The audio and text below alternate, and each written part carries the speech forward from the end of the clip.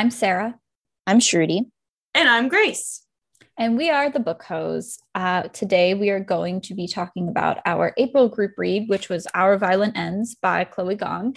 But first we are going to talk about what we've been reading in what has it been, 2 or 3 weeks since we last recorded. So Shruti, what have you been reading? So this past week was my spring break. Unfortunately, so like 2 years ago on my spring break, I read like 20 books in a week. That did not happen this time, so don't worry. My brain was not cooperating with me. I actually remember that. That was crazy. Yes, that was a crazy week. I kind of remember that too. However, I did read a good amount. So I think last time I mentioned that I had read a Friends to Lovers book by Rachel Schurig, but then I wanted to get into talking about Bridgerton, so I skipped it. So, which is probably good because that was our longest episode ever. But More for Me by Rachel Schurig. It's part of her Ransom Family series. So it's like the kids of a band that she had a series about before. And then this one is about Evelyn, I believe, was the girl's name, and Brody, which is the guy's name. I feel like that's not right. But what it was really important, I did want to point out, is that the male character is a Desi hero. So he is, I believe he is Indian. And he's just like he's like happy to take care of everybody else. He's always like taking care of his mom, and he's like some family issue going on, and he always pretends to be super happy. And that's like my character type. And then he's like super sarcastic and fun, and everyone loves him. And I'm like, yes, this is my man. It was Friends to Lovers, so like he fell for her first, and he has like had a crush on her. Things happen. There's a little bit of jealousy stuff going on. She really likes it when he rolls up his sleeves. Some great stuff there. So I just really loved everything about it. I gave it 5 stars and would highly recommend to anybody who wants like a just fun, good Friends to Lovers. Also really loved it because the hero, who's like the laid back person, like in the streets, but then he's like bossy in bed, and like that's always God tier for me. It is a fade to black because there is actually no sex scenes on the page. So if that's something you're interested in, that the whole series is like that. It's like pretty like there's chemistry and there's like sexiness to it, but it's not like anything smutty, I would say. Then I was weirdly in my Sophie Lark era. So for those of you have not heard of Sophie Lark before, she is a pretty popular mafia romance writer currently. I have not read her Kingmaker series, which is I think the current one that's out that's like super popular right now. But I did go back and I read one of her other ones. And so I read Broken Vow, which is apparently one of her more popular ones. But I only gave this 3 stars. I didn't really like it as much. It was like a bodyguard romance. The heroine was like an ice queen who's part of like the mafia family, but someone's like threatening her life, so they hire like one of her friends knows this guy who can be a bodyguard for her. But he's also a cowboy, and like somewhere like midway through the book they like transfer into the country to like go to his family home and stuff. And I'm not into cowboy heroes, I guess. Maybe that's what it is. It is very spicy. There was a great scene, when they 69 by the river, that was great. But I really enjoyed the first half more than the second half. So I think it was like, and I also think that there's a lot of like the woman who has control of like her entire life, but needs to give up control in her bedroom trope going on here. And I'm like, that I can be okay with that at times, but this one didn't work for me. So this was a 3 stars. It was fine, but I think it is one of her more popular books actually in the series. Then I read Heavy Crown by Sophie Lark, which is the next book in that series. And this one was like a falling for the mark romance. So like the heroine is trying to like get with the hero, but like she's actually part of a rival family and is trying to like trap him into like this thing. It's very angsty because of that.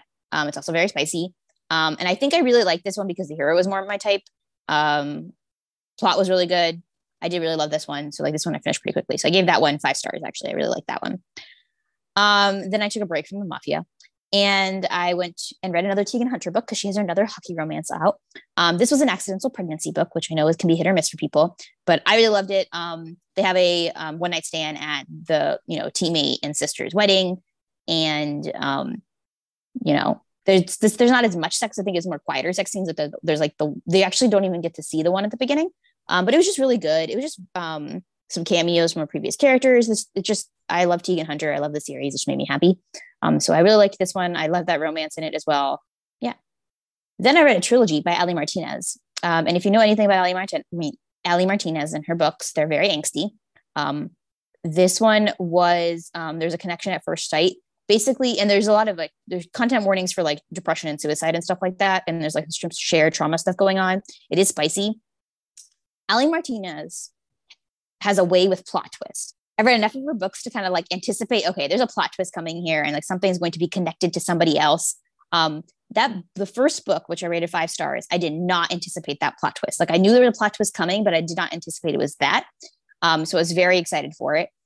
Basically, for the premise for the trilogy is there's a man and he's on an airplane and the entire plane like crashes on when they land. So he loses, his fiance dies, who he's with. And then there are like only a couple other survivors in the plane crash. And so like a couple months later, he's at like they're going to get like compensated, right? Like the settlement. And that's where he runs into the heroine who was also on the plane crash. So they meet and things, and they fall in love and things happen there. But there's a major plot twist. Also part of what's going on is the fiance who dies, like her past and like what they were dealing with. And that entire stuff happens. So the first book I gave 5 stars. The second book, obviously I can't tell you what happens without giving spoilers, but it's about like some of the fallout from the plot twist from the first book. Gave that one 4 stars because the big plot twist at the end of that one, I pretty much saw coming. I actually predicted it in the first book, but with the wrong character. And so that was fun. And then the third book also gave 5 stars, dealing with the plot twist from the second book, but then also like, getting the couple to be happy and in love and figuring out all their issues. And I just really love her. I really love Ali Martinez because her romances always feel really epic. And yes, there's a lot of heart-wrenching like drama and angst, but like it's always focused on the romance and I really enjoy it. So if that's something you're into, it is a trilogy, but they're very short. I finished the entire thing in a day. So definitely worth the reading if that's something you're into. I read one more. I finished one more, but then I started some other ones. Alessandra Torre, who I think also goes by A. Torre and has read some horror books. So I don't know if either of you have heard about her. And like, I think those are pretty like popular somewhere, but that's like her horror name, but her like romance name is Alessandra Torre. And I read her Love and Lingerie book and it's give it 4 out of 5 stars. It's a coworker's friend to lovers, forbidden situation. There's a lot of jealousy, like other woman, other man, like double dating kind of situations going on. It's very spicy. Basically the couple works together make lingerie together. Which of course leads to some like great, like, lingerie stuff, which is wonderful. And their banter was really great. So I did like that one. I gave it 4 stars. But yeah, no, I think of the stuff I read, I had a pretty good reading week, but then, oh yes. So then other things I did DNF a book though. I read a book and I don't remember where it went. I started a book and I was like, I think I heard about this on a different podcast. I want to say Fated Mates. Like Lovers Do by Tracy Livestay. I think the writing style just didn't work for me. It was supposed to be fake dating with like friends to lovers, fake dating, but the writing style, I only read like a couple chapters and I just could not get through it. So I went ahead and DNF that. I did also start A Lady by Midnight by Tessa Dare, which is the next book in the Spindle Cove series, which we read the second one, A Week to Be Wicked, as our group read last month. I started that next book. I got about 25% of the way in. It's not bad. I don't think I was in the mood and headspace for it. So I stopped and put it aside, but I will come back to it and finish it. I think I got accidentally spoiled to like the major plot twist. So I don't know if that's probably also the reason why I need to put it aside for right now. And then I read 60% of Collided by Lauren Asher yesterday. I didn't get a chance to finish it today. This is her second book in her Dirty Air series, which is about F1 racers. And this was weird because it's supposed to be, so there's an age gap a little bit, but they're like friends. And then they're supposed to become friends with benefits because basically she makes a naughty list and he's supposed to help her, like cross off things on her bucket list. But like, I'm like 50% but it's not really friends with benefits. And then there's like a lot of like them being like, but I'm never going to fall. He's like, I'm never going to fall in love because trauma. And she's like, I'm not going to fall in love because he's not going to fall in love. And it was, it's one of those romances that get very frustrating because like, if they just communicated with each other, there wouldn't be a book, which normally I can deal with, but this book is like dragging a bit. And I also think the writing is not super great. And so that's part of the problem. So yeah, I'm reading it. I will finish it, but it's, not the greatest thing I've ever read. It's entertaining enough, but there are other things that I want to kind of get through this so I can read those things instead. But yeah, that's what I have been reading. Obviously, I've also read Our Violent Ends by Chloe Gong, which we will discuss in a bit. But yeah, that's what I've been reading. Grace, what have you been reading? I have not been reading much. I did read Our Violent Ends. We will discuss that. The other 2 books I read because I had to read something for class. So the first book I read was Lakewood by Megan Giddings, which is a horror novel, but it's like really atmospheric. it feels like one of those artsy horror movies that I would watch and then I would have to Google afterwards because I didn't understand anything that happened. It feels like that, but in a book. So Midsummer. Yes, but it didn't make me want to throw up and kill myself. So that's good. That's I still did not like it. I gave it 3 stars, but it's about this main character. She's Black. Her mom has a chronic illness, and her grandma, who was like kind of the supporter, like who she's college age, but like her grandma kind of raised her because her mom just couldn't. And her grandma dies. And so now the main character, Lena, is like going to be the sole financial supporter of her and her mom. And so she's really broke because she's still in college. So she gets this letter from like a mysterious study, like asking her to be one of the participants. And she doesn't really know who's running it or what the study is, but they're going to pay her a lot of money. So she signs up for it. And it's basically like about like generational like Black trauma, about how a bunch of like scientific studies would use like Black people for this really like unethical stuff. And it was really bad, but it's in a horror novel. So it sounded really good. It just kind of wasn't. It was really weird. It was really, really weird and really bizarre. Like the writing, it was just weird stuff happening the whole time. And I was really into it at first because I was like, I want to know what's happening. Like, what is the study? And then, I mean, I guess spoiler alert, you never really find out. You got a lot of questions and they don't get answered. And then the ending felt really rushed. And it was weird. It was really, really weird. I can't say I would recommend it. It wasn't horrible or anything, but it wasn't good. But someone else would like it. If you like really slow, atmospheric horror novels, then maybe you would like it, but I did not. So there's that. And then I also read Tiny Habits by BJ Fogg, which is a self-help book. I don't know if I have ever read a self-help book before. So I don't really have that much to say about it. It was a book about how you can make tiny habits to change your life and how it's better than like taking on really big habits because it's less overwhelming. And like, so like, you know, like doing a squat after you make coffee in the morning, like just one, instead of like going to the gym after you make coffee in the morning. Yeah, it was good. I started flossing regularly because of it. So I think that's a good review. I think that's a good review for the book. Shows yes, change. Definitely. Yeah. And that's it actually. That's all. Sarah, what have you read in the past however long it's been since we last recorded?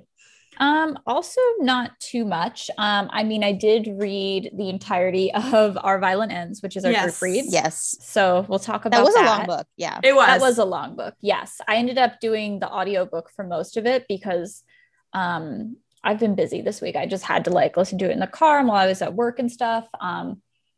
We'll talk more about it. But I also did make some hefty progress on Dance of Thieves by Mary Pearson. I think I finally hit the sweet spot. It's getting really, really good. I love the characters. Like Shruti said, Shruti made some points. The characters are really great. And now that I'm more adjusted to like the world and everything, I actually really like it. It definitely was extremely confusing and difficult to get into for the first like 100 pages or so. But once you hit that spot, then like the enemies to lovers to enemies to reluctant, like it really hits. It's hitting really good. So I did have to put that aside to finish Our Violent Ends, but yeah, it's I'm making progress on it. I am moving right along. I've been reading it for like a month. Maybe someday I will finish. Hopefully by the next episode I will finish that one. I also did finish the audiobook of The Paris Apartment by Lucy Foley, which I've also been reading for like a month. That one I did not love. I think I only gave it 2 stars. Lucy Foley also wrote The Guest List, which I read last year. The Guest List, I really loved the plot and the pacing and the story. Hated the characters, but loved all other aspects of it. It was a really enjoyable read. The Paris Apartment didn't have any of that. All it had was a really cool premise and a really cool setting. It's about this young woman who lived in London, but a series of events occurred where she basically lost everything, and she's moving to Paris to move in with her brother temporarily to get back on her feet. And she arrives in Paris, and her brother lives in this really fancy, like rich people apartment building. And she gets there and he's missing. She doesn't know what happened to him. And the other occupants of the apartment building have like mysterious, pasts and stuff like that. And she's trying to figure out what happened. So really cool premise, really cool vibes, really cool setting, but the execution was not good. It was very, I don't know if it's because I took so damn long to read it, but it felt very slow. I ended up hating all of the characters. The plot just took forever to move along. And when it did, I wasn't really like wowed by any of the plot twists. Like it's nothing that I like predicted, but everything happened. I was just kind of like, okay. And then there was also kind of weird, like, representation of human trafficking, which was portrayed kind of weirdly. If anyone else has read it, let me know, because I'd like to hear your thoughts on that aspect of it. I can't really say without spoiling, but it just kind of rubbed me the wrong way. So, but yeah, it was okay. I think I gave it 2 stars. I don't really recommend it if you're looking for like a good, like fast-paced thriller, but it is definitely slow and the vibes are cool. So I can see, I guess, why some people liked it, why it's so popular. But yeah, that's all I've read. Like I said, not too much. But before we get into our discussion of our group read, we have some very exciting news that we want to talk about. Grace, do you want to take it away? Sure. So the day has finally arrived that we get to talk about the Percy Jackson Disney Plus casting, because since we last recorded, they casted Percy, and he's going to be played by Walker Scobell, I believe is how it is pronounced. And he is probably best known for playing the younger version of Ryan Reynolds in The Adam Project, which is a Netflix movie that came out recently with a star-studded cast that I have not seen, but I will watch it at some point. That's the movie where Jennifer Garner and Mark Ruffalo play his parents, right? And it's like 13 Going on 30, the sequel. I don't know, but I do think they are together in it. So yes. Okay. Yes. I guess they're his parents. I don't know that part, but they are a couple. Yeah. Okay. I think Zoe Saldana is in it too. Oh, okay. So, a great time. Probably. I don't know. I haven't read it. I haven't watched it. But yeah, he was cast. What are our thoughts on that? If we have any. I have not read, as the person who has not read any Percy Jackson. I thought I was like, oh, that's a cute kid. I'm sure he'll do well. I did enjoy, so there's a lot of interviews out there with him, like reciting Deadpool, basically, because he was playing the mini Ryan Reynolds, and I thought that was really funny. And if that he brings, it seems like what I know about Percy Jackson. Like I was like, oh, that seems right. So I thought it was cute. Yeah. I mean, as someone who has read and loved Percy Jackson for many years, I also say, cool. Yeah. Seems like a cute kid. Like I haven't seen him in anything. Judging castings and book to movie adaptations is hard when you don't really know the actors that well, but like he seems, I'm sure he'll do a good job. I think it'll be good. I'm definitely interested to see like the rest of the cast. It's going to be really cool to see it come to life, especially because Rick Riordan is so heavily involved with this adaptation, unlike the previous movies we've gotten. So it'll be really cool to see how it all comes together. I'm just really excited to see it all come to life. Me too. And I think he has really good, I've also seen the interviews. He curses a lot in the interviews that I've seen. The kid? Which is funny. Yes. Yeah, have you not seen these? No. Sarah, you gotta watch them. So, we will send you links. Okay. He has the Deadpool 2 script like memorized, and obviously that's like riddled with curse words. Right. So he's just like sitting there like saying like motherfucker, and like it was so funny. Like in every interview he's in, you've got to. Well, I'll find it and I'll send it to you. There's also please send it to me. That sounds hysterical. Okay. There's also maybe like a good Percy. Yeah. There's also like a Kraft mac and cheese commercial that he's in where he's also just cursing the whole time. In a Kraft mac and cheese commercial? I don't know if it's real or if I need to look this up. Okay, I need to look this up because knowing that he can have that like deadpan, like kind of sarcastic thing going on, then I think he'll be good for Percy. Okay, cool. I was gonna say, because I was like, I don't know anything about this kid. Like I know, but that sounds like Percy. So I think he has good energy for it. I'm also interested to see who they will reveal for the other characters, specifically Annabeth and Grover. And I hope they are played by people that aren't white, but we will see. That would be Me nice. too. Yeah. But I'm sure we'll talk about that when that happens. Yes. So yeah, stay tuned. Stay tuned. Stay tuned for Percy Jackson updates 1 week late from us. Yes. Or I guess 2 weeks late by the time this comes out. Yeah, that's true. That's okay. Honestly, I think we're in our like book adaptation era now, because we should be dropping. We don't know what season 3 of Bridgerton holds, but there's probably going to be some casting updates soon. Yeah. Shadow and Bone season 2 is being filmed right now. So and I don't. You guys haven't read Conversations with Friends, but that adaptation's coming out next month. That's I'm true. really excited for that. It's probably my least favorite of the Sally Rooney books I've read, but it was still good. I still enjoyed it. And I think the show's going to be good. I did see the trailer, and I guess it's not really a spoiler because it's in the trailer, but it has like a cheating trope in it. Oh yeah. So I was like, but I still like like to see normal people. So it's like the whole book is basically like affairs. Like it's not, but the way she writes it, she's kind of like questioning. I don't know. I don't know if it'll translate in the show, but we'll see. That's kind of why it was my least favorite of her books, because it's kind of like, but speaking of the show will be good. Speaking of certain tropes and adaptations, I'm pretty sure the Daisy Jones adaptation is also sometime this soon-ish. year. Yeah. Yeah. So I've seen more pictures about that. So we got a lot of adaptations coming up. Yeah, we do. Is it Vampire Academy this year too, or did I make that up? I think they said this year initially, but didn't they stop filming though? Didn't they wrap up filming? I was going to say that. Yeah, I think they wrapped it up. I think I don't remember. I'll have to ask. Our friend Laura has been tracking like Louisa Connolly Burnham from House of Anubis. She's in like, I think she's like a small part that wasn't in the books. So Laura will send me like her posts whenever she posts that she's filming Vampire Academy again.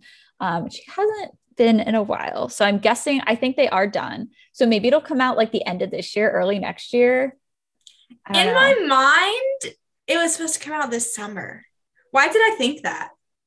Well, the news broke last summer. I remember because I was drunk at a vineyard in North Carolina on vacation last May when you guys texted me the news. So that would make sense, actually, like a year, maybe like the end of the summer. I don't know. It's going to be cool. What network has it? Do we know? Peacock. Yeah. So it could be over the summer. Yeah. I own Peacock now because I wanted to watch Marry Me, Marry You, whatever that movie was. So I'll be able to watch it. Oh, good. Yeah, I have Peacock too, because that's where like The Office and Parks and Rec are. And I need those shows on, or New Girl or something, when I'm falling asleep, or else I can't fall asleep. So I had no choice. So we can, I guess, jump into our discussion of Our Violet Ends by Chloe Gong. So there will definitely be spoilers for the first book, which is These Violent Delights. So if you haven't read that one, go read that and then listen to our episode that we did in December on These Violent Delights, and then read Our Violent End, or then you can listen to the beginning of this one if you want, but you might as well just read the book and then just listen to this whole episode. But we'll do, I don't know, should we even do a spoiler-free section since it is like, I mean, we can do like a brief, did we like the sequel or not? Yeah. We'll do like a brief. Yeah. Okay. So if you want like a teaser, you can keep listening a little bit, but we'll try to keep it as spoiler-free as possible in the beginning, but I can't guarantee we won't spoil the first book. So disclaimer. If you haven't read the first book and you want to, don't listen to this episode at all. Yeah. Come back later. Yeah. Listen, just go through that order, the Book Hose / Chloe Gong cinematic universe, then you'll be good. Yeah. Okay. So what were your general thoughts on Our Violet Ends? I overall enjoyed it. I don't think I enjoyed it as much as the first, for reasons we will get to later. And most of the reasons behind my thoughts are, if you know me as a person and how I feel about endings, so I won't say anything because it's spoilers. And I gave it 4 stars. I also gave it 4 stars. I might have liked it more than Shruti did, though, because I give lots of things 4 stars, unless I think it will change the trajectory. I give lots of things 4 stars. Well, no, I'm just saying, like, unless it's going to change the trajectory of my life forever, I don't give it 5 stars. You know what I mean? That's fair. Anyway. Yeah, I give lots of things 5 stars. So I gave this 5 stars. I was going to say the same thing, but I probably liked it more than Grace, but I give a lot of things 5 stars. So we'll see. But I liked it. the thing, it's hard to say if I liked it more than the first one because I didn't remember this. I actually re-listened to our episode. I told y'all this, but I couldn't remember what happened in that book. So I re-listened to our episode to hear us summarize it. And I was talking about how stressed I was. And I was like, oh yeah, I was stressed when I was reading that. And so I really didn't know what was going on when I was reading it. And I didn't comprehend a lot while I was reading it. So it's hard to say if I liked this one more than that one because my brain was not there when I was reading that first book. It was here for this one, which is good. Anyway, I feel like the first book, like the plot with like the monsters and the vaccine and all that stuff was stronger. Yes. This one was just like, I don't know, I guess it was kind of rehashed. So it felt a little more lackluster to me, at least. But the relationships were really strong and like the characterization and stuff. You got to see some characters a bit more that you didn't get to see in the first one, which was fun. And so that part I really, really enjoyed. And yeah, I enjoyed it a lot. It had me shaking, crying, throwing up at several points, which we'll get to later, I'm sure. And 10 out of 10. Or I guess 4 out of 5. But, also 10 out of 10. Also 10 out of 10. Chloe Gong gave me my rights. Oh, I also want to say while we're here, if you have the Barnes & Noble exclusive edition, there's a short story at the end about Benedict and Marshall, which I did not know. I didn't even know I had the exclusive edition. But then I read the acknowledgments and then it says, here is a short story because you bought the exclusive edition. And I had been thinking the whole time, I was like, I think I did know I had the exclusive edition. I did know because it has a sticker on the front, but I was like, what is exclusive about this? It looks the same. And then I got to the end and I realized, and I was very happy. So if you were going to read this book, don't miss out on that exclusive edition. There we go. The end of my review. This has been a PSA from Grace. Yes. Yeah, I also really enjoyed it. I kind of feel, I don't know if I liked it more than the first one. I feel like they went together very well. Like they flowed very smoothly into the other. So I don't really know if I necessarily have a preference for one or the other because they felt like honestly, this one didn't feel that different from the first one, which was good. I agree that the storyline with the monster kind of like fell a little bit in this one. Not to give anything away, but it wasn't, I feel like I kind of forgot about the monster at certain points. Like I would going through it and then they would mention it. I'd be like, oh yeah, the monster, But yeah, I agree. The relationships in this book were really strong. I was also shaking, crying, throwing up at certain parts. It was the writing. I mean, I talked about Chloe Gong's writing in the last episode where we discussed this too. Her writing was beautiful as always. Yeah, overall, I had a really good time. My biggest complaint, I think, well, I have two big complaints, but the second one's a spoiler. So I'll just talk about this. I do not recommend the audiobook. The audiobook, I only listened to it because I had to. I would not have finished this book in time if I didn't. The voices that the narrator does, especially for the male characters and even some of the female characters too, are just horrendous. I do don't, if you can avoid it, don't listen to this on audio. It didn't like ruin it for me or anything or like affect my experience that much. But there were times where I was like, Jesus Christ, what? Stop. Yeah, her voice, yeah, for all the male characters. I think Roma was the worst. Benedict was pretty bad too. Yeah. And then Rosalind and Kathleen also awful. Yeah, awful her voice for Kathleen was so bad, especially. I think I only heard like the first chapter on the audiobook, so I think that was mostly in Juliet's perspective, so I didn't really hear anything terrible. Like her normal talking voice and like Juliet's voice was fine, but like even that started to get on my nerves towards the end. Yeah, it wasn't great, but like the voices for Roma and Kathleen were the ones that stood out to me as being like especially bad. It was I do not recommend, but that really has nothing to do with the book itself. But that's my PSA. If you can avoid it, don't listen to the audiobook. And I assume I didn't listen to These Violent Delights on audio, but I assume that's the same way. Yeah, it is. Yeah. It felt worse somehow though. I think I just forgot how bad it was. Yeah. When I was listening to the first one. Yeah. It's not great. Yeah. Any more non-spoiler thoughts? I have one. Sure. So we'll probably talk about this a bit later too, but since Chloe Gong has like tweeted about it and it's on Goodreads and all that, there is a spinoff of this book that is coming out and it's going to be about Rosalind. and I looked at the summary for it after I finished the book because I was scared that the summary would contain spoilers. It doesn't, fun fact. But I think it's adult rather than young adult. I don't know for sure. But it's about Rosalind, and she is an assassin now, and she has to enter a fake marriage with this man. Ooh. And also Rosalind is on the asexual spectrum, which they mention in Our Violent Ends briefly, but also Chloe Gong has tweeted about it. And she's trans. No, Kathleen. That's Kathleen. Wait, what? I think you're getting Rosalind and Kathleen mixed up. Yes, I am. Sorry. I thought you said Kathleen. Yes, it happened to me all the time when I was reading it. Yeah, me too. You're right. Okay, continue. Yes. Anyway, this book will own my life whenever it comes out, so I'm excited to read that. It's called Foul Lady Fortune. Yes. I thought she was doing a spin-off on Kathleen. No, she's doing it on Rosalind.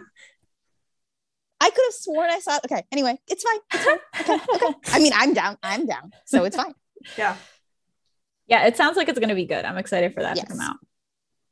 Okay, so getting into our more spoiler-filled thoughts, what did you guys think? What do you want to start with? Let's start with the plot first. So here's my problem with the plot.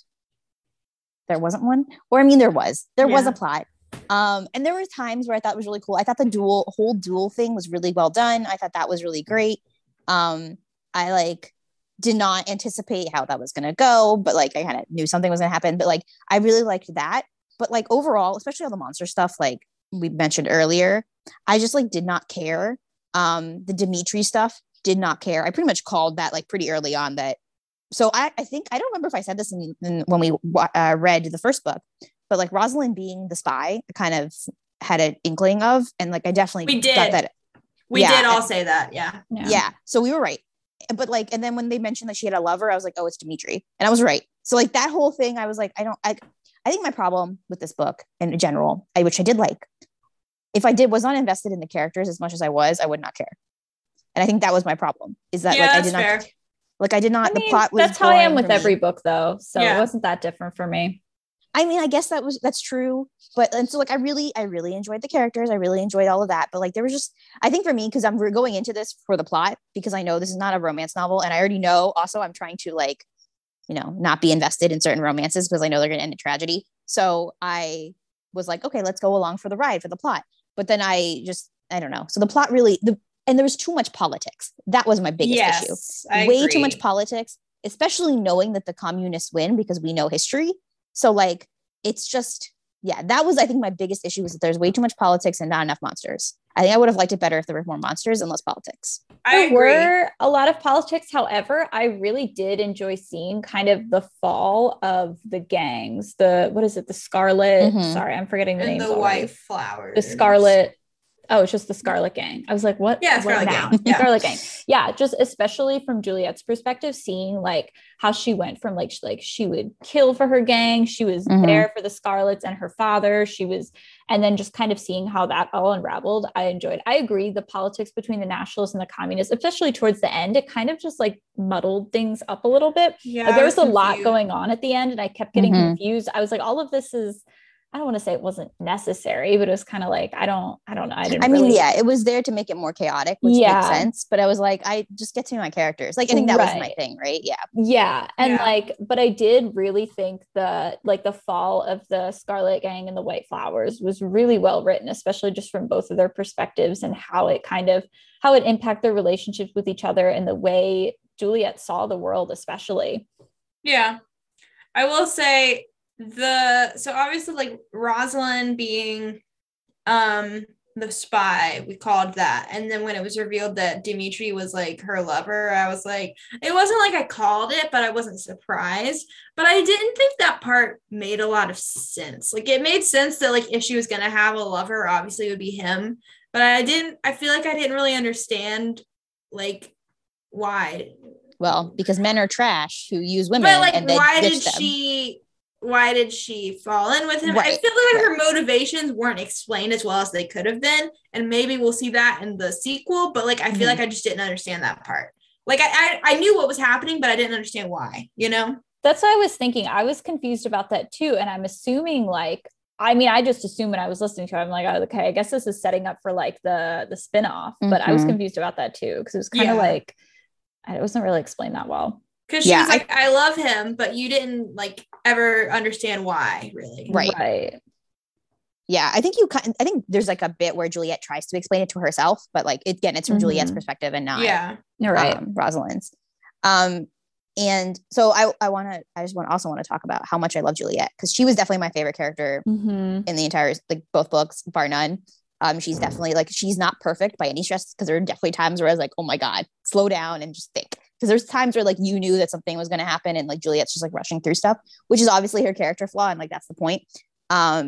And like Grace mentioned, like when the games were falling apart, it was really nice to see her perspective on like, oh, that hey, was I'm going to Sarah. Oh, Sarah. Oh my God. I'm not that smart. Either way. Let Sarah take the credit. I will say that again. I was just going to roll with it. And like Sarah said, I really liked how they showed her like trying to get on her parents' good side, particularly her dad's good side. And then like eventually how she's like stopped caring anymore, especially because it was for Roma. I think that was my biggest issue with this. And I was actually talking to a friend, and like when she mentioned it to me, I was like, oh, that's actually a very good point. Juliet basically gives up her entire life for Roma. Roma does not give up anything for Juliet. Like in a way he does, but like only because he's about to be killed by other people. Like, I don't know, like it didn't feel the same weight. And that was the other thing, is I really felt like in this book, Roma did not have as much weight. Like Juliet obviously was the star and she should be the star, and like I have no problem with that. But it did feel like Roma was not this like the next main character in this book, which again wasn't a huge big of a deal, because like all the other characters are awesome too. And like I loved getting a little bit more Marshall, and I loved getting a little bit more of Kathleen and Rosalind as well. But it did feel like Roma didn't do anything in this book. Yeah, Roma, he was kind of just there. And I think it's kind of hard for him to stand out, because like you said, Juliet, like she's a really good character. She's like a really strong protagonist too. Like she's well written, like literally 10 out of 10. Correct me if I'm wrong, but I think we had a similar conversation in the last book. We were like, we love Juliet. She's awesome, but Roma's cool, but like Juliet kind of overshadows him. And I think that definitely carried over into this one too. I think there's actually a scene where she's like doing something and Roma's just kind of like hanging back and like supporting her. And I was like, yes. And that's where our episode title from the last episode came from, was like, she's the girl boss and he's the male wife. And I think I did not have a problem with that in the first book, but I did have a problem with it a little bit in this book, just because of the ending and how they basically sacrifice everything for each other. It felt, I don't know. And of course, if we do not know, I always will have a problem with tragic, sad endings, just because that's how my brain is wired and I hate them. And that's one of the reasons why I hate Romeo and Juliet. But going into this book, obviously I knew, okay, this is a Romeo and Juliet retelling. There's no way they're going to survive. But I love them anyway. And so I kept trying to hope. I was trying not to have any hope, but I had a little bit of hope. And at the end, I'm going to go ahead and say my hope was maintained, and I'm going to take that as a win because of the epilogue. Yeah. Even though, we'll talk about that. We'll talk about that. We'll talk about it. But I don't know. It just didn't feel like, at least in Romeo and Juliet, it felt earned. It did not. I don't know. I felt there's something off about. I don't know. I did not feel it from Roma's point of view as to like why I should care. Like, I don't know. I don't know exactly what I'm trying to say here, but like it did not feel 100% equal for me. I think it was more like the city was crumbling around him. Roma's gang, the White Flowers were falling apart anyway. They were all going to have to either flee or get murdered. So I think there wasn't really anything left for him to give up. Like he was already running away with her. He already lost everything. And in terms of like the ending, I think you're right. It was meant to feel like very chaotic. Like the whole city was changing. Like it was, their whole world was changing that they grew up in and everything. So I think it was meant to feel just like the big, I don't know, like everything was leading up to like that big ending anyway. Like there's nothing left for them there, kind of thing. So I agree. It felt like Roma didn't have anything, like he didn't have anything left to give up. I don't know, like I was trying to think when you were saying that, I was like, what, like what? You're right. Like other than his like sister, but obviously that's like different as well. Yeah. But like the Scarlet Gang, they were still in power for the time being, but Juliet That's basically true. implied that like they weren't going to have much power anyway. But the White Flowers, they were pretty much like, they were done for. Yeah. Yeah. So then I guess the other thing, so I think I'll go ahead and talk about the romance here about Roma and Juliet though. I loved the romances that we got. I do feel like obviously there's a little bit more of it in this book just because they get married. Like that's a whole part of it. I really loved the scene where they're like on like sleeping in 2 different rooms and they're like touching the wall together. However, we were robbed of only one bed, and I'm very mad about that. So the second that they were like, first of all, I loved the entire part where like they're going to look for the vaccine or whatever. Yeah, I loved that entire part because they get on the train and like this Juliet, is what romance novels was made of. Like, this it was is what I so everything about it because they're on the train and Juliet has to protect Roma. Yes.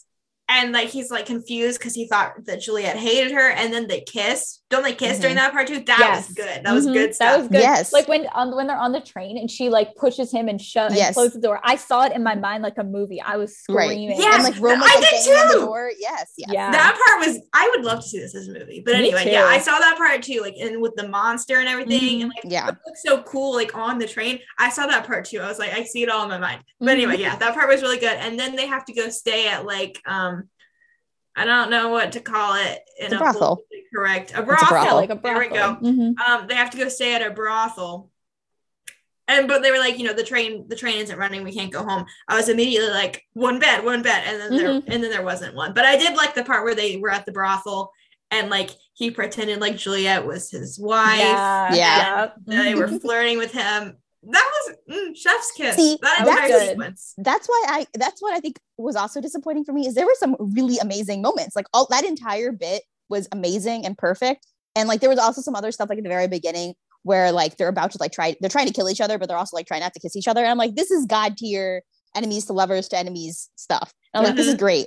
And I think that was my problem is that cut all of that like really great stuff. And even the stuff with like Benedict and Marshall and them like pining over each other and all of that, which we'll get to. We will. Was all excellent and amazing. It was just overshadowed by all the politics stuff. And I was like, I don't care, move. Because that's what I wanted more of that. And then obviously because of all of the chaos and the tragedy and all of the other plot stuff, we didn't get as much of that in the second half of the book as we did in the first. And I think that's where my disappointment is. Obviously they get married and that scene was really great for me. And I really enjoyed that. But yeah, I don't know. Yeah, I guess I wouldn't say that I felt like it was overshadowed. But I do think, at least in the first book, I was really interested in like the monsters and the bugs and stuff. So that when like the romance stuff, obviously I was interested in, but I was also really interested in the bugs and stuff. But in this book, instead of the bugs, we had the politics. And so I wasn't so interested in that. And I was really interested in the romance. But it wasn't like, it's okay, because either way I'm interested. It's right. I was only interested in the romance, I guess. Right. I don't necessarily feel like it was overshadowed, but I think like there was definitely less in the end. But I think what she was trying to build up to in the end is like the world is in chaos around them, but like they have each other. So it's trying to add like heighten the stakes and it like make the stakes so much higher for them and everything. I did like you guys said, I love that scene where they're at the brothel and everything. Like that whole trip on the train, everything was just so much fun. I do wish we got more of that with them, which obviously like we knew how this was going to end going into it, but it would have been nice, it was just such a fun, I guess, sequence that it would have been fun to see more of that with them. I also liked, as Shruti briefly mentioned this, like at the beginning where they're like, they have sexual tension, but they're also trying to kill each other.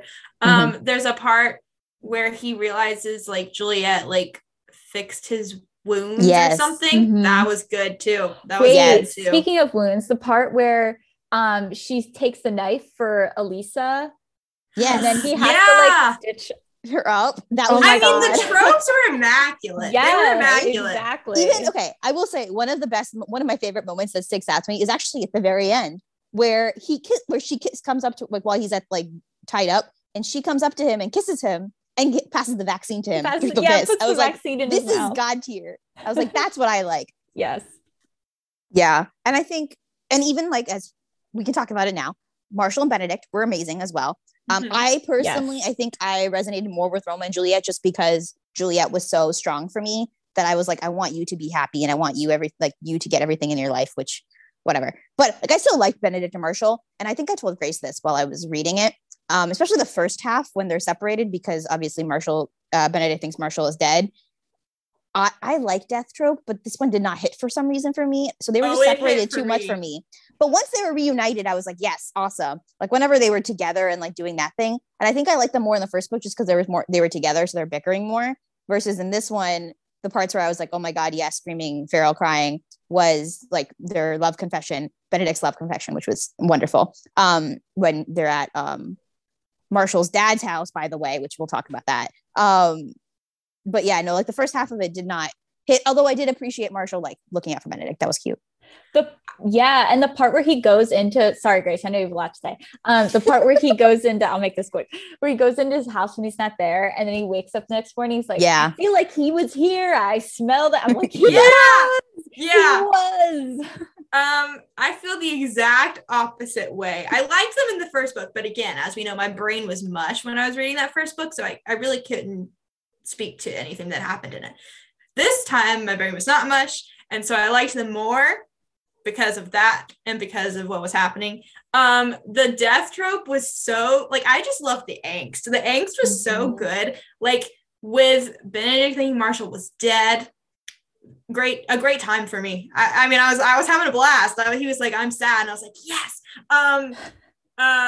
The friends to lovers, the bickering, they were roommates. The part where Sarah was talking about, where like Marshall like has to take him to his house or whatever. But there's a part, and I read like half of this book, and then I listened to like half of it. I was going in between, but I was listening to my audiobook during this part because I was cleaning my kitchen. And the part where like Marshall is like, I'm glad our positions aren't reversed, because like if I had to think you were dead, like I would not survive that. I like had to stop what I was doing and lose my mind. I was like, this is it. And it was good.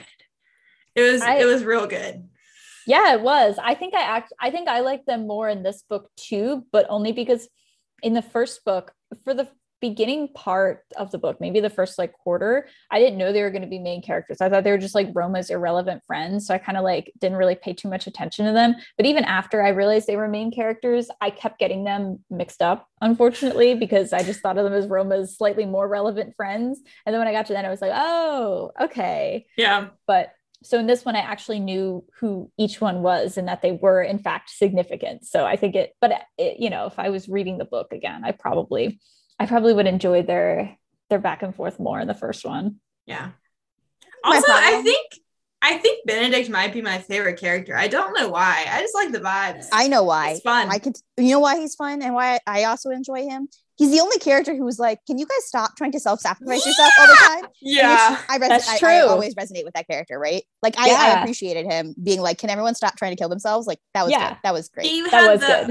He's the voice of reason. Yeah. Right. Yeah. Which is like always that Benedict, that's always his character, right? Like that, the Benvolio, whatever. That character is the one who's always the voice of reason. So I do think that was really well done.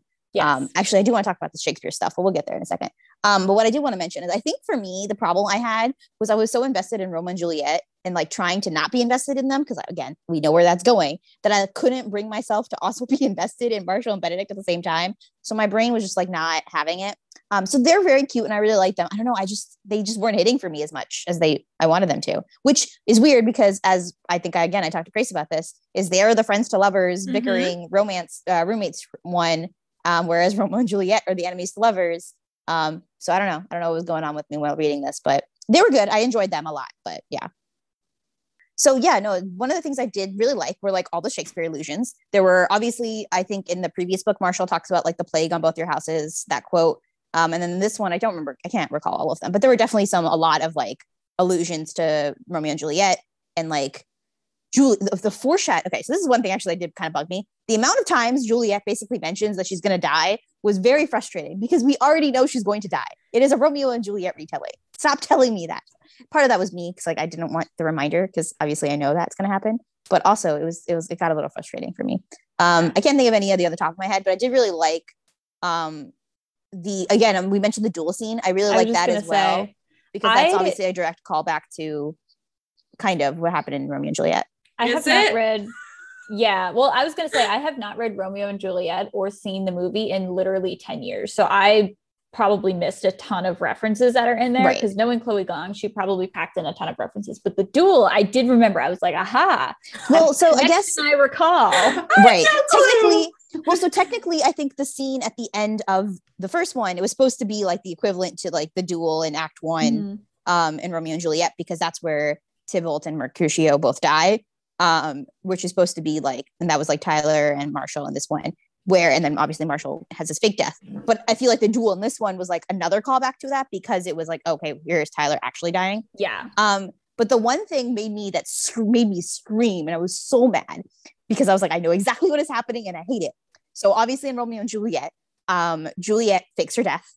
Romeo doesn't know she fakes her death, kills himself, and then Juliet wakes up and then kills herself. And that's how Romeo and Juliet ends. If you did not know that, I don't know, go read Romeo and Juliet. Spoilers. Yeah, sure. You're just coming at us with the spoilers today. Spoiling a play backstory that was written over like 500 years ago. Yeah, well, Trudy earlier today, which will be like a week ago when this comes out, but she made this like innocent, like vague tweet about romancing Mr. Bridgerton. Like, you didn't really even get into any details. You were just like name the characters. No, you were just like in this, like this book has this themes or whatever. This like mean lady comes into her replies and is like, you should put a spoiler warning here. Some of us aren't reading the books and are waiting for season 3.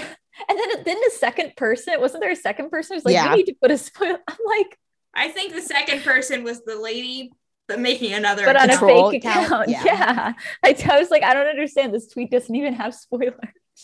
Yeah, I'm just spoiling everyone today. I'm sorry. Yeah. I'm spoiling a book that came out 20 years ago. I'm spoiling a play that was published, 200, 300 years ago. And is in the public domain. Correct. It's fine. I don't remember what I was saying. Oh, yeah. So when Juliet fakes her death in this book and is like pretending to be dead, and then Roma finds out, and I'm like, oh no, can we not do this? Can we please not do this? And then Benedict is with me and he like stops them. I was very happy when Juliet showed up. Had me sweating. That was the part. Yeah. Chloe Gong knew what she was doing. She knew what she was doing. I loved it. Yeah. Yeah. That was obviously, I think, the most direct call to Romeo and Juliet, I feel like, from the entire both books. Yeah. But she had us in the first half. Well, the problem is she still got us because they still died. Yeah. Did they? So, okay, so let's talk about it. Yeah. Do we think they died? First off, before we get into that, I want to say I liked the ending a lot. Whereas, like, come on, we got to go do this and save everyone. And it was like let's go. And like they were teaming up. Yeah. And the switching. Yeah. And then the monsters, then lighting them on fire, and then all this stuff. And I liked that at the end they were like, like, this is our city. And like they're important to each other, but like the city was also so important to them. So they were willing to sacrifice themselves for the city that they loved. And I liked that. I thought that was really, really nice. I really liked it. And it was symbolic too, because both of their gangs, well, the White Flowers were basically gone. They're falling apart. And the Scarlet Gang had just morphed into something that Juliet didn't even know anymore. So for them, it was about like the people and the city when it came down to it. Like they've been fighting for these gangs their whole lives. So in the end, I agree with Grace. I like that it was that. And I hate to say it, I really do. Shruti, don't kill me. I did like the ending. I liked it a lot. I think like it's Romeo and Juliet retelling. Like it had to happen. So like she had to do it. So, and also I don't love it when the characters get killed off, but like, I don't mind it when it's at like the very end of like a book, which when it's being built up to and stuff like that. Again, I don't necessarily loved it, but I think it worked for this one because it is, Romeo and Juliet retelling. We got that glimmer of hope at the end. Well, okay, before we get to that, hold on.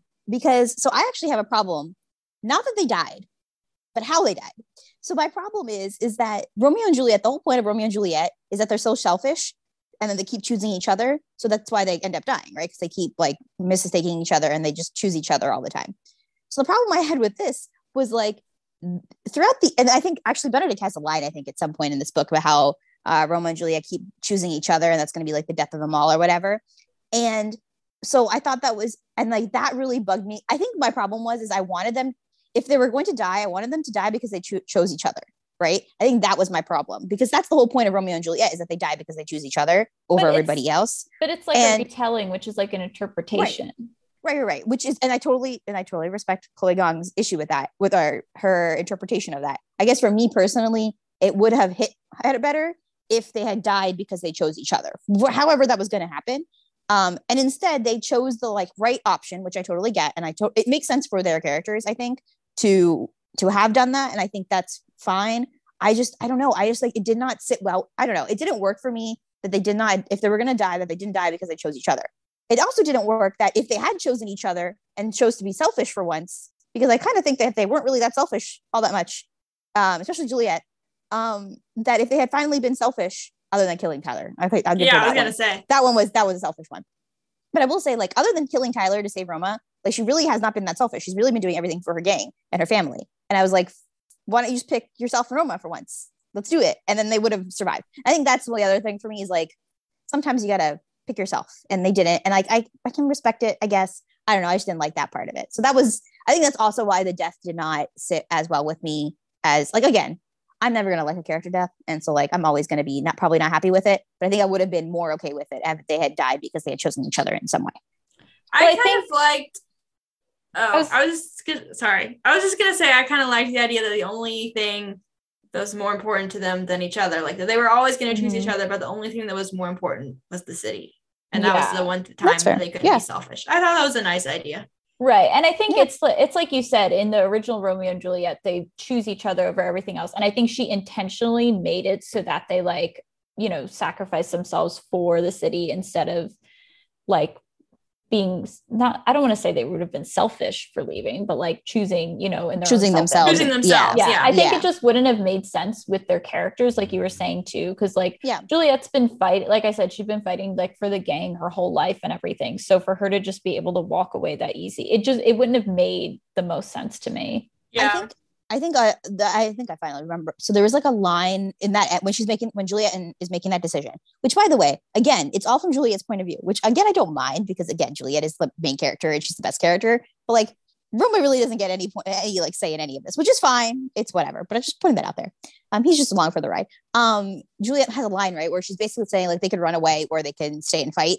And so obviously they decide to stay and fight. And that's obviously posed as, like, the better option. And I'm like, running away isn't, like, you not fighting. It's just you fighting for your life. I don't know. I think that whole, like, framing just didn't work for me, but it's fine. It's fine. I didn't like that they were like that in Romeo and Juliet. I personally would never die for a man. That's very valid of you. So I'm okay with the change. I get what you're saying about how it's not accurate to the original story. It's not even not accurate to the original story. I think the issue is I'm seeing it from a romance point of view rather than I don't know what the other point of view would be, but, like, from a romance point of view, in a romance, if this was obviously if it was a romance novel, it'll have a happy ending, but if it was a romance novel with a non-happy ending, they would have chosen each other and that's why they died, versus if this was just whatever, what this was, which is a YA fantasy novel, then they would have done the right thing, which they did. And I don't blame them for that. I just didn't like it. Well, I guess we'll just have to agree to disagree. Yeah, I guess so. Yep, exactly. I mean, it's fine. Speaking of it being a YA fantasy novel, I think she incorporated the themes of, like, I guess, their youth into the story really well. I don't know if I'm phrasing that correctly, so let me explain.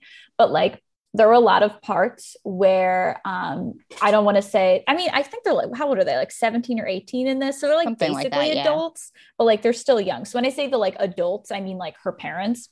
Like, the adults, there were parts where the adults would say, like, oh, we have to do it this way, like, there's no other way. And Juliet was always like, no, we have to do it, like, we can go about it this way. And I think that, like, I guess the idea that, I don't know, I don't know, it's a theme in a lot of YA novels, and also it's brought up a lot in life where, like, I've been in workplace situations where, like, certain people, like, oh, I don't know, or like, oh, we have to do it this way or whatever, because they've been working there a long time or something, where someone who's, like, new, not even, like, younger, but, like, newer is, like, I don't know, I'm not a fresh perspective. I get it. I feel like she did a really good job of emphasizing that from all sides, that, like, the people who have been in the gang for a long time, like her parents were like, no, we have to do it this way. You have to do it for the Scarlets.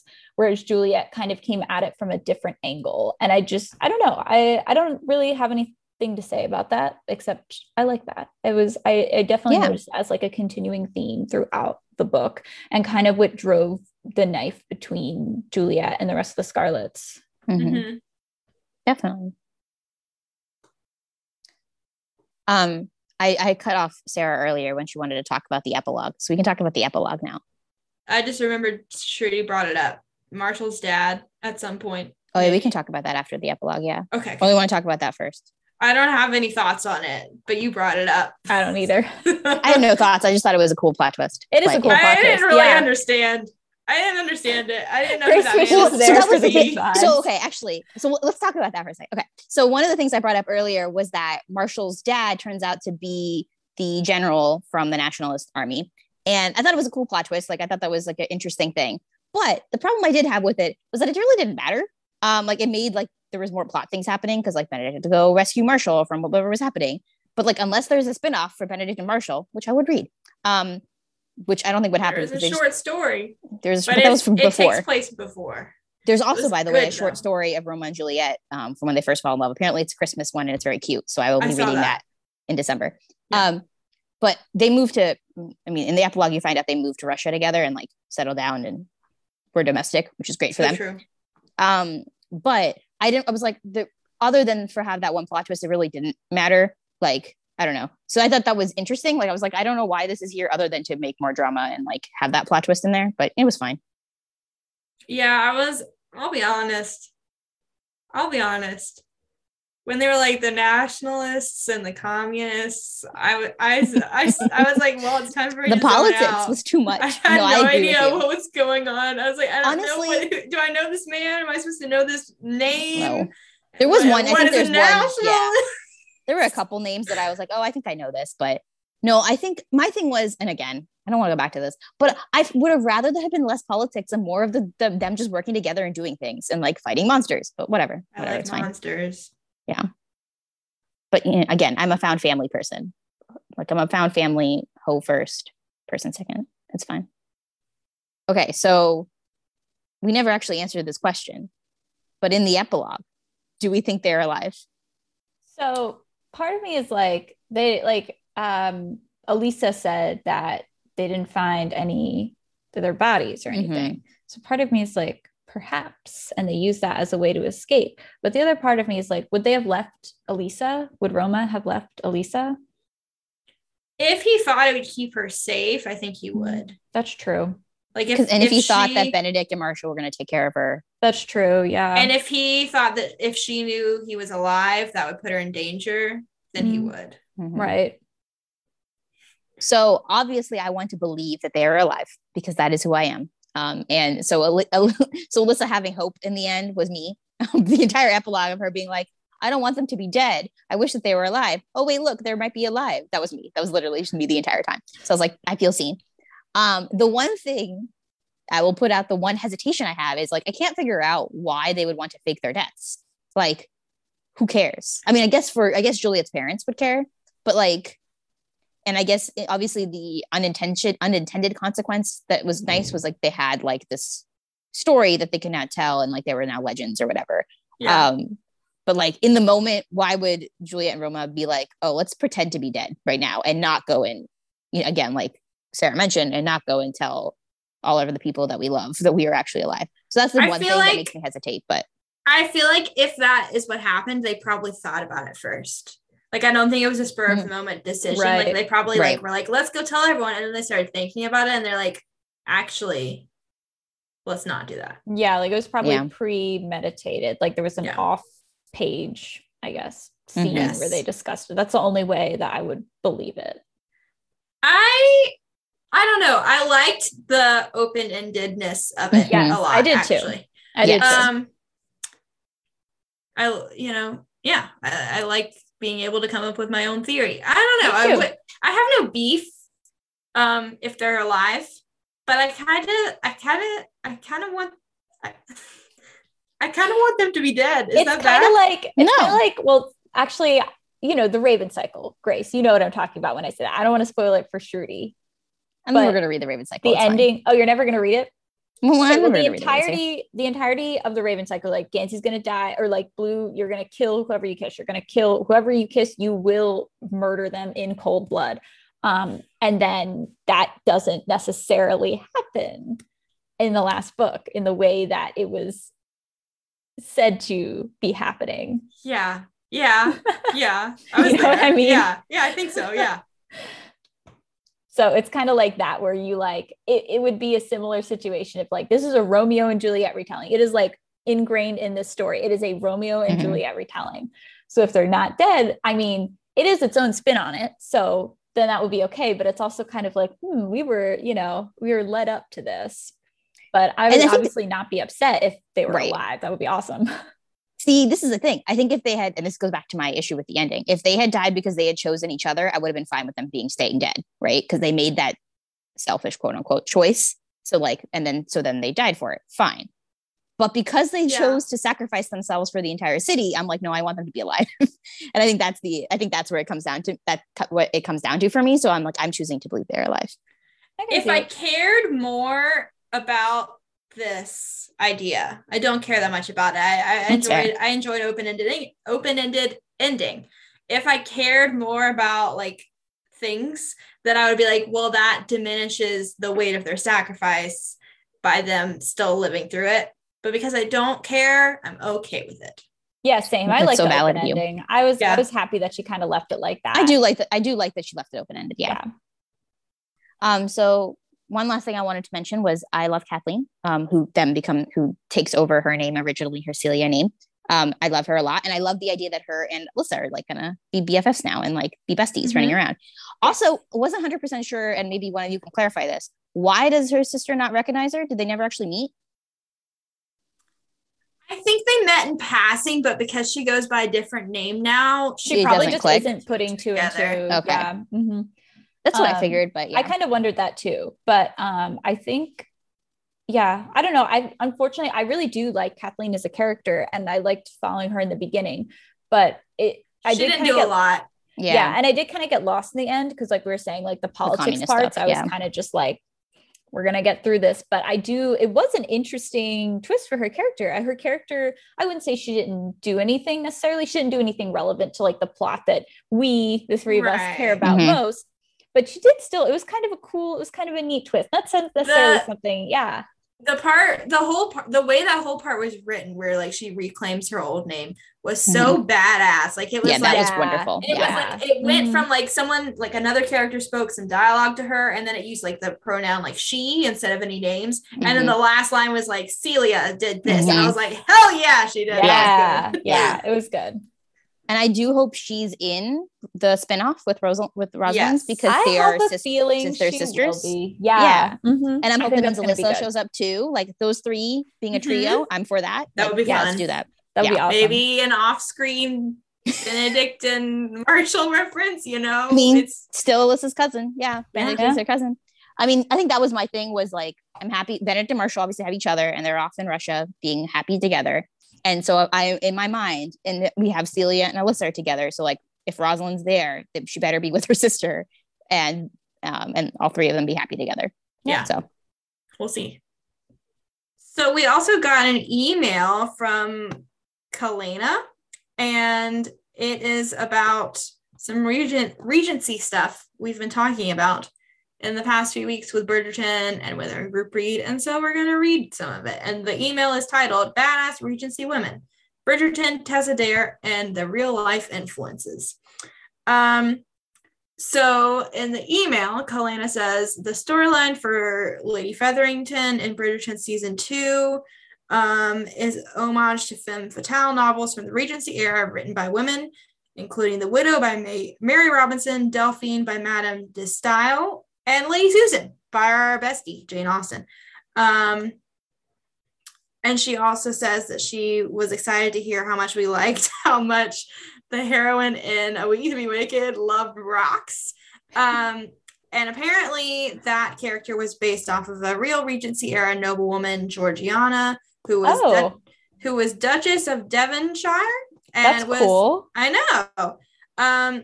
She was the queen of fashion. Everyone followed her lead. She wrote music and plays. She was politically active. She had a lot of parties. And she led noble women in taking to the streets and handing out pamphlets to support like important causes. And because she did that, she and the fellow noble ladies who did that were called whores for having opinions. Oh, no. Yeah, and after they did this, women would not take to the streets to be involved in politics again for almost 100 years. She was also really good friends with the Prince of Wales, and she helped advise him during his time as regent. And she says, I hope her political endeavors inspire the Bridgerton writers for Eloise in future seasons. That would be cool. That would be cool. That would be cool. Shrudi's like, I don't believe you, but okay. Georgiana had an affair with a younger man later in life and got pregnant by him, which caused her husband to exile her temporarily, even though he had his own mistresses, obviously. Yeah, well, it was during this exile that she went to Europe and befriended a group of geologists who she got them to allow her into their all-male science club, and they got them to I can't read, and gained their respect as an amateur scientist. When her husband allowed her to return home, she continued geology as a hobby until she died. Her extensive rock collection is displayed in a long hallway from floor to ceiling in her country estate of Chatsworth, which has been used to film many period pieces. The most famous is probably being used as Pemberley in the 2005 version of Pride and Prejudice. Wow. And also Georgiana is great aunt many times over to Princess Diana. And then Kalina says she got to visit Chatsworth and see the rock collection in person. And there is a biography of Georgiana called Duchess of Devonshire, or it's called Georgiana, Duchess of Devonshire, and it's by Amanda Foreman. And she says she really recommends it. There's also a movie based on it with Keira Knightley called The Duchess. Nice. But she likes the book better. And that's usually how it goes. As you should, yeah. She says, thank you for all your book talks and recs. I found so many good books through the pod. Currently, I started reading Bloodlines by Michelle Mead due to your recommendation. Yes, a legend, an icon, as you should. Let me know. Let us know what you think of it. Unless you don't like it, then you don't have to tell us. Yeah, you don't have to tell us. You can if you want. But if you send us your thoughts, always open to talk about Bloodlines. I'm so glad I inspired someone to read Bloodlines in the year 2022. Me/Grace, I guess, inspired someone. That series, you're leading always that movement, and I'm your right hand. Yeah, exactly. I'm leading. I'm just here to cheer you guys on. Academy Bloodlines. I'm sure you figured it out by now, but it is a spin-off of the Vampire Academy series. But you don't really. I mean, Rochelle Mead, she has info dumps at the beginning of every chapter. You'll figure it out. Yeah, it'll make sense. But no, those are really fun facts. Yeah. I know. Thank you so much for writing that email in. Yeah, thank you. Clearly, our listeners are much smarter than us. So I appreciate that. All those fun facts, especially about since we're on a historical romance kind of kick, which I mean, These Violent Delights is like historical fantasy. Yes. So it kind of even like fits in with that. So that's cool. Absolutely. Yes. Which brings us to our next little topic, which is really just me announcing our group read, which is not historical as far as I know. No, yeah, it's definitely not. Yeah, sorry about that. It is a book, though, There you go. Which is on theme. Give it up for our book podcast. Yeah. And our May group. May. Yeah, May. Yes, if we are May. I know. So our May group read is picked by me because Sarah picked this month and Shruti picked last month, so it's my turn. It's been a while since I've picked a spooky book, which is my brand. So we're going back to the basics. And I picked Horror Hotel by Victoria Fulton and Fates McLaren. It came out earlier this year, maybe like January, February, I want to say. It is a young adult novel. Just to clarify, the title is Horror Hotel. What did I say? Oh. You said it sounded like I knew what you were saying, but it kind of sounded like, I just wanted to clarify it. HORROR Hotel. Yes, that is what it's about. Yes, that's what it's called. It is about a YouTube famous ghost hunter gang. And they visit a haunted LA hotel and start filming it after dark. And they expect it to just be like an average fun time to get new subscribers. But then they stumble upon something unexpected in the former room of a gruesome serial killer. And I am reading the back of the book right now because I have it next to me. So yeah, a fun little book. It's very short, so y'all should read along with us. our episode will air May 23rd. So if you want to read the book along with us and send us your thoughts, you can do that on our Twitter, which is at the Book Hose. Or on our Instagram, which is at BookHosePod. You can also send us an email about that book or any of the books we've talked about ever at bookhosepod@gmail.com. Such as Bloodlines. Anyways. Yes. Or our violin ends. Yeah, or our violin ends, the actual Any books, topic of this really. episode. Yes. And definitely you should subscribe to the podcast and leave a rating or write a review and then share the podcast with all of your friends so that way more people can get to listen to us. Thank you all so much for listening. We hope you have a great day. Goodbye. Bye. Bye.